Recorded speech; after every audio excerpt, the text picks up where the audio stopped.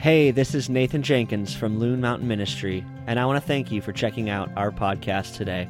We welcome you to join us, the trees, the rocks, and all of creation as we worship our great God. Enjoy the message. Today we're going to be reading some passages from Proverbs chapter 11, verses 1, 3, 24, 25, and 30. So please read with me. The Lord detests dishonest scales, but accurate weights find favor with him. The integrity of the upright guides them, but the unfaithful are destroyed by their duplicity. One person gives freely, yet gains even more. Another withholds unduly, but comes to poverty. A generous person will prosper. Whoever refreshes others will be refreshed. The fruit of the righteous is a tree of life, and the one who is wise save lives. Thank you, Mark. You all may be seated. This morning we have a guest speaker, which doesn't happen super often for Loon Mountain Ministry, but this morning I'll call him my uncle. I'm going to claim him as my own, but he's actually my wife's uncle, who actually, his name's Scott, and he and his wife Kathy are from Connecticut. They came up for the weekend and are blessing us this weekend. And Scott and Kathy have been in ministry for, I think, 47 years together, which is simply amazing and a testament to God and his grace on their lives. And Scott and Kathy also serve as mentors to my wife and I. And so they've been a huge encouragement and blessing to us. And I'm sure they're going to be a blessing to you all this morning as well. So Scott, why don't you come on up?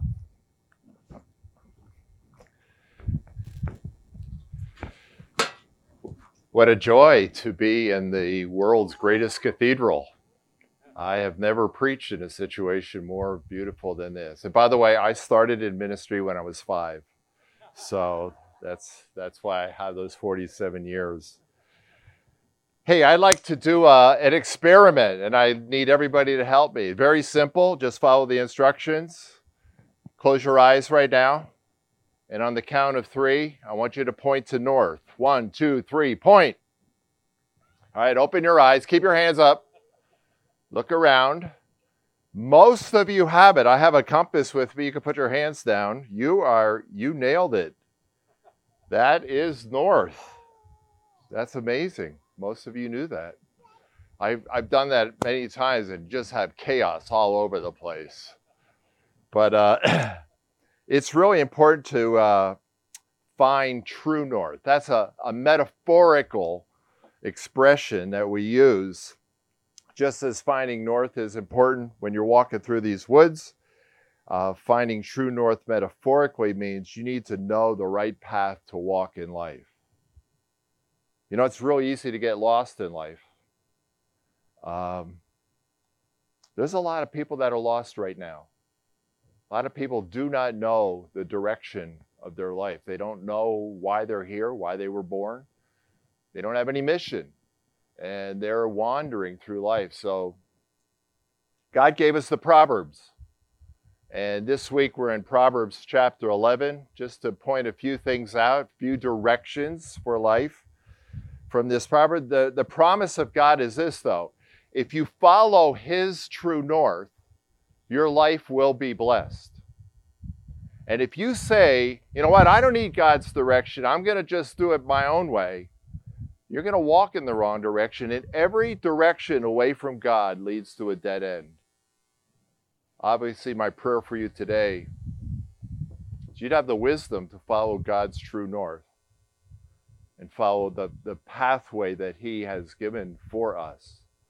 So we only have a few moments together. Let's just dive into it. There's many in this chapter. I'm just going to point out three directions that God gives for our life. The first direction is found in verses 1 and 3, and that is become a person of integrity. The Lord abhors dishonest scales, but accurate weights are his delight.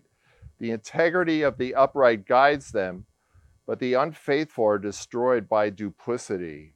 In the ancient world, you'd buy and sell through scales. You'd have a scale and you would have the opportunity to buy something and you'd put a weight on this side. Or if you were selling something, you'd put a weight on this side. And there were a few guys that were not integrity people, and they'd have different weights. So if they were buying something, they would put the light weight on so that you get a lot of produce. If they were selling something, they'd put a heavy weight on. I'm sorry, I think I got that reversed. But anyway, I'm not dishonest. I have the same scale in both pockets. It's important, though, that God gives us his perspective on those people that cheat and are dishonest and go through life and take shortcuts and con people and have tricks that they play. The word here is God abhors them. He despises them. He is not fond of people that cheat. And it should come as no surprise to us that our culture does not value this as high as God does. The English word integrity, which is used here, comes from the Latin integer, which means whole, which means you're a whole person. You're a whole person if you're making a transaction by yourself. You're a whole person in all these situations. You're always telling the truth. You're always following a pathway of integrity. You are a person that does not abandon it when the situation, it could favor you. You're a person of your word. That's what we should aim for. That's a pathway north. That's what God calls us to do in life. People of integrity keep their promises. They fulfill their obligations. They maintain their honor even when it's costly to do so. There was a tennis tournament at Madison Square Gardens quite a few years ago. And in the semifinals, there were two contestants there. One was Vitas Gerulaitis, the other was Elliot Tetzschner. And they met in the semifinals, and it was a brutal match. I mean, it was just point after point for each guy. They both won a set. And in the third and defining set, it went to the eighth game to decide. And they were just battling each other as they were playing this. And Vitas Gerulaitis hit a shot. It hit the net and just went over. Now, you know that when that happens, that's going to be a winner. But Tetzschner raced up from the back, and he dove, and he hit the ball and just lofted over Vitas Gerulaitis' head. And Gerulaitis was surprised, and he ran back and he hit it, but he didn't have the right angle, so he pushed it wide. Apparently, Tetzschner fought off match point. But then there was this moment of silence. And Tetzschner put his head down, and he walked over to the referee, and he said, "My racket touched the net. He won the point." Now, the umpire didn't see that. No one in the stadium saw that. There was lots of money on the line. But Tetzschner, because he was a man of integrity, when your racket touches the net, that's a violation.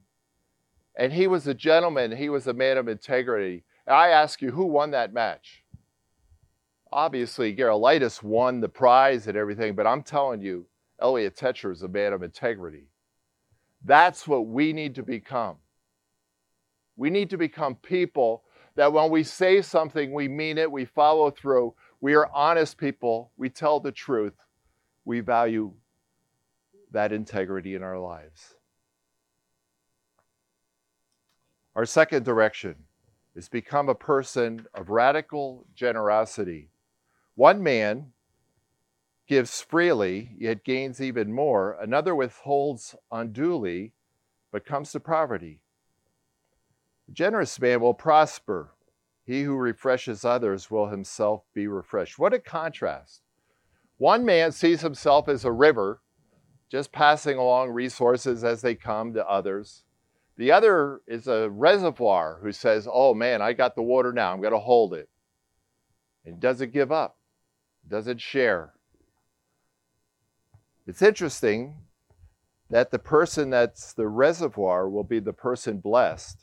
The river, and the person that's the reservoir will come to poverty. What a huge transversal of the American culture, which says, get all you can all you get, and then sit on the can. We need to be people that are radically generous. with our possessions, with our time, with our money. When God gives us, when God supplies us, we realize that we're simply stewards. We're simply passing along these resources to other people. True north is a river, not a reservoir. We need to be a conduit of what God has given to us and use it to bless other people. Someone said this, I'm not exactly sure who said this. We make a living by what we get, but we make a life by what we give. If you want true north in your life, be a river. Give yourself, your energy, your time, your money to others. My wife and I, many years ago, made a commitment that we would try to be a river with our lives, and we do this with hospitality. We have many people in our homes. And one of the most memorable was many years ago, we had some UConn students in, and they're from China. And they came in to do graduate work at the branch aside of in Stanford. And when they come over to our house, we have a pretty simple process. We just do a little crowd breaker where we ask them to share their story, and then we listen. And that particular night, my wife had the crowd breaker, and she said to these students who had just been in the United States for 3 weeks, "What has surprised you most about being in the United States for 3 weeks?" And there was a young man, his name was Greason. He was actually recruited to be a Chinese spy, but turned it down. And but he said, "My biggest surprise is that after 3 weeks of being in the United States, I'm in the home of an American." And that was the beginning of a relationship with Greason that went on for 2 years. And we were able to share the gospel with him and do special things with him. But that happened because we opened our dinner table to folks. And I'm telling you, if the church wants to grow, you have to use your dinner table. You have to use your dinner table and invite people in. My wife and I have a very simple process. We do that crowd breaker. We had some folks in on July 4th. The crowd breaker that night, you can use this, is called a game called Liar. You say, what in the world is that? Well, you tell 3 truths about yourself and 1 lie, and then you guess which is the lie. And people love playing that game. And then before we have the meal, we hold hands. We do that so nobody eats while we're praying. And we hold our hands. And at the end of that prayer for the meal, guess what we say? We say to every person at the table, "I love you and you and you and you." And then during the evening, we have a sharing question that we have people share. Do you realize that when you listen to people, you're loving people? Nobody listens anymore. Everybody's just shouting out in cap letters and everything like that. When you listen, you're loving. And we listen to people share. And then when we end the evening, we pray a blessing on all of our guests. That's so simple, right? Anybody can do that. If you want to find true north in your life, be radically generous. Give of yourself, give of your resources, give your food, and influence people for the kingdom of God. Let's go to that third one. The third direction is become a person with an eternal mission. The fruit of righteousness is a tree of life, and he who wins souls is wise. Now, whenever you see that word righteousness there, that means a right relationship. That's the best way to translate righteousness. A righteous person is a person who has a right relationship, first of all, with God. They have a relationship with the living God. And it doesn't mean that this person has never done anything wrong. There are no people like that. We've all sinned and fall short of God's glory. But a righteous person realizes that Jesus came 2,000 years ago, died on a cross, and when he was on that cross stretched out, he took all of my sin, all of my mess ups, all of my mistakes. He took that on himself. He died in my place. And not only that, but because he lived a perfect life, he allows me, gives to me his perfection. And so it's a double swap. I give him my sin. he gives me his righteousness. And therefore, I have a relationship with the living God. And to show that this was true, he rose from the grave on the third day. Jesus is alive. And he promises you that if you partake of this righteousness in your own life, if you enter into that relationship, you will become a tree of life for others. Man, that's what we want. We want to be a tree of life. And it all starts with that relationship with Jesus. And Jesus himself said, those that hunger and thirst for righteousness are going to be blessed. That's a desire within us to want to be in a relationship with Christ. We took a bike ride on Friday. It was awesome. It was long. We did the Franconian Notch Pass, and we went up the 9 miles and then came back. And on the way, we stopped at this place called the Old Mountain, the Old Man of the Mountain. And the Old Man of the Mountain has fallen apart a little bit. I think in 2003, some stones fell out. But Nathaniel Hawthorne wrote a story about that. And it was called The Stone-Faced Man. And it's all about a man named Ernest who would go and look at that mountain, look at that face. And after a period of time, guess what happened? He took on the characteristics of the man of the mountain. And the longer you stare and you spend time with Jesus, guess who you're going to become like? You're going to become like him. So we're going to hunger and we're going to thirst for righteousness by staring at the face of Jesus and spending time with him every day. And then we're going to join him on his mission. What's his mission? His mission is to win souls. Jesus came to seek and to save the lost. And then he has told us to go, even as Chris told us today, we're going to go with a message to the world and say, you can be reconciled with God. You can have peace with God. Your soul can be saved. And that's our second mission. The first is to pursue righteousness. The second is to join God on his mission of reconciling the world. Let me end with this story. And there are a few sermons that have impacted generations. And one of them took place about 22 years ago. His name was John Piper. He was preaching at the Memphis Passion Conference. 40,000 students in Memphis. And he preached a sermon that literally put him on the map and transformed that generation. And it was a message about what it takes to make a difference in the world. What do you need to become? What do you need to have to make a difference in the world? He said, well, the world says, get a lot of money, or get a career, or get a fancy house, or drive a fancy car, or have an high IQ. Lots of things can be put in that blank of what does it take to influence the world. But Piper said this. He said, you don't need that. What you need to have if you're going to impact the world is you need to have a mission that's bigger than you. A glorious mission that consumes you and sets you on fire. And then he told this story. He said there were 2 ladies from his church, Ruby Ellison and a gal named Edwards. And they were serving in Cameroon. They were in their 80s. And the reason they were in Cameroon was to share the gospel with people and attend to the physical needs. Mrs. Edwards was a doctor.